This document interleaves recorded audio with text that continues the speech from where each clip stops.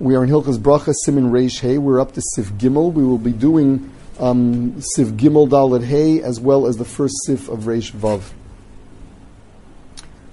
So far we were discussing cooking vegetables, where the halacha was that a vegetable soup with the vegetables in it, even the clear broth itself would be Borei Pri Adama. We had two conditions. Number one, you cooked it for the sake of the vegetables too, not that the vegetables were thrown away, as well as it's normal to have the soup. Im sochton, einu mavarach alos hamashkin el hashakol. If you squeeze out the liquid of vegetables, what comes out of them is not adama. What comes out of a vegetable in cooking has a stronger flavor than what comes out stam. Sivdalid chotchon lachatichas ktanas lo nishtanas berchosam mipnei kach.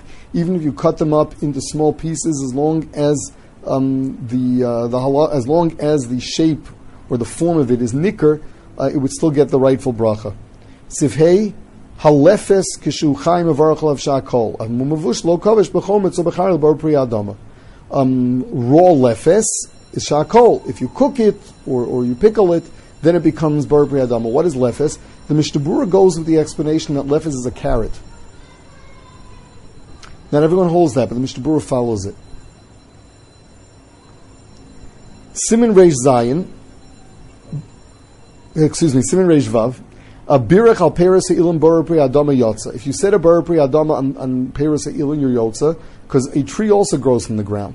Avlam Birach al Pri Adama Bar Pri Ha'etz, whereas you've made a bracha al Pri Adama Bar Pri Ha'etz, Lo Yotza, he is not Yotza.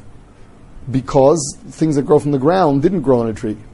Hilkach, imu mesupik b'pri, imu Pri Ha'etz, or Pri Adama Bar Pri Adama. So if you have a suffix, you should say an Adama. Valakol, imamar shakol yotza v'afil al pas v'yayin. If you said a shakol b'di'eved, you're yotza even on bread and wine. Now the Mishnah Berurah says, first of all, these brachas b'di'eved are good even if it was b'mezid. If someone willfully made a bar pri adama on fruit from a tree, he's yotza. Even though I don't know why anyone should want to do such a thing. Now, there are cases of fruits of the tree that get a bracha of adama or shakol. For example, lavik or pri, something that grows on the tree but is a peripheral part of it. Similarly, something that had a shinui legreasa. For example, you cooked something that's not normally cooked.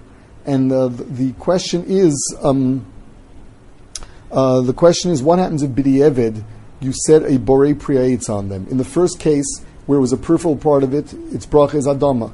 The second, where you cooked something that's not normally cooked, it becomes shakol. What if b'di'eved you said a borei pri ha'etz or yotza? So the Mishnah Berurah brings the Magen Avram, who says that you are yotza b'di'eved.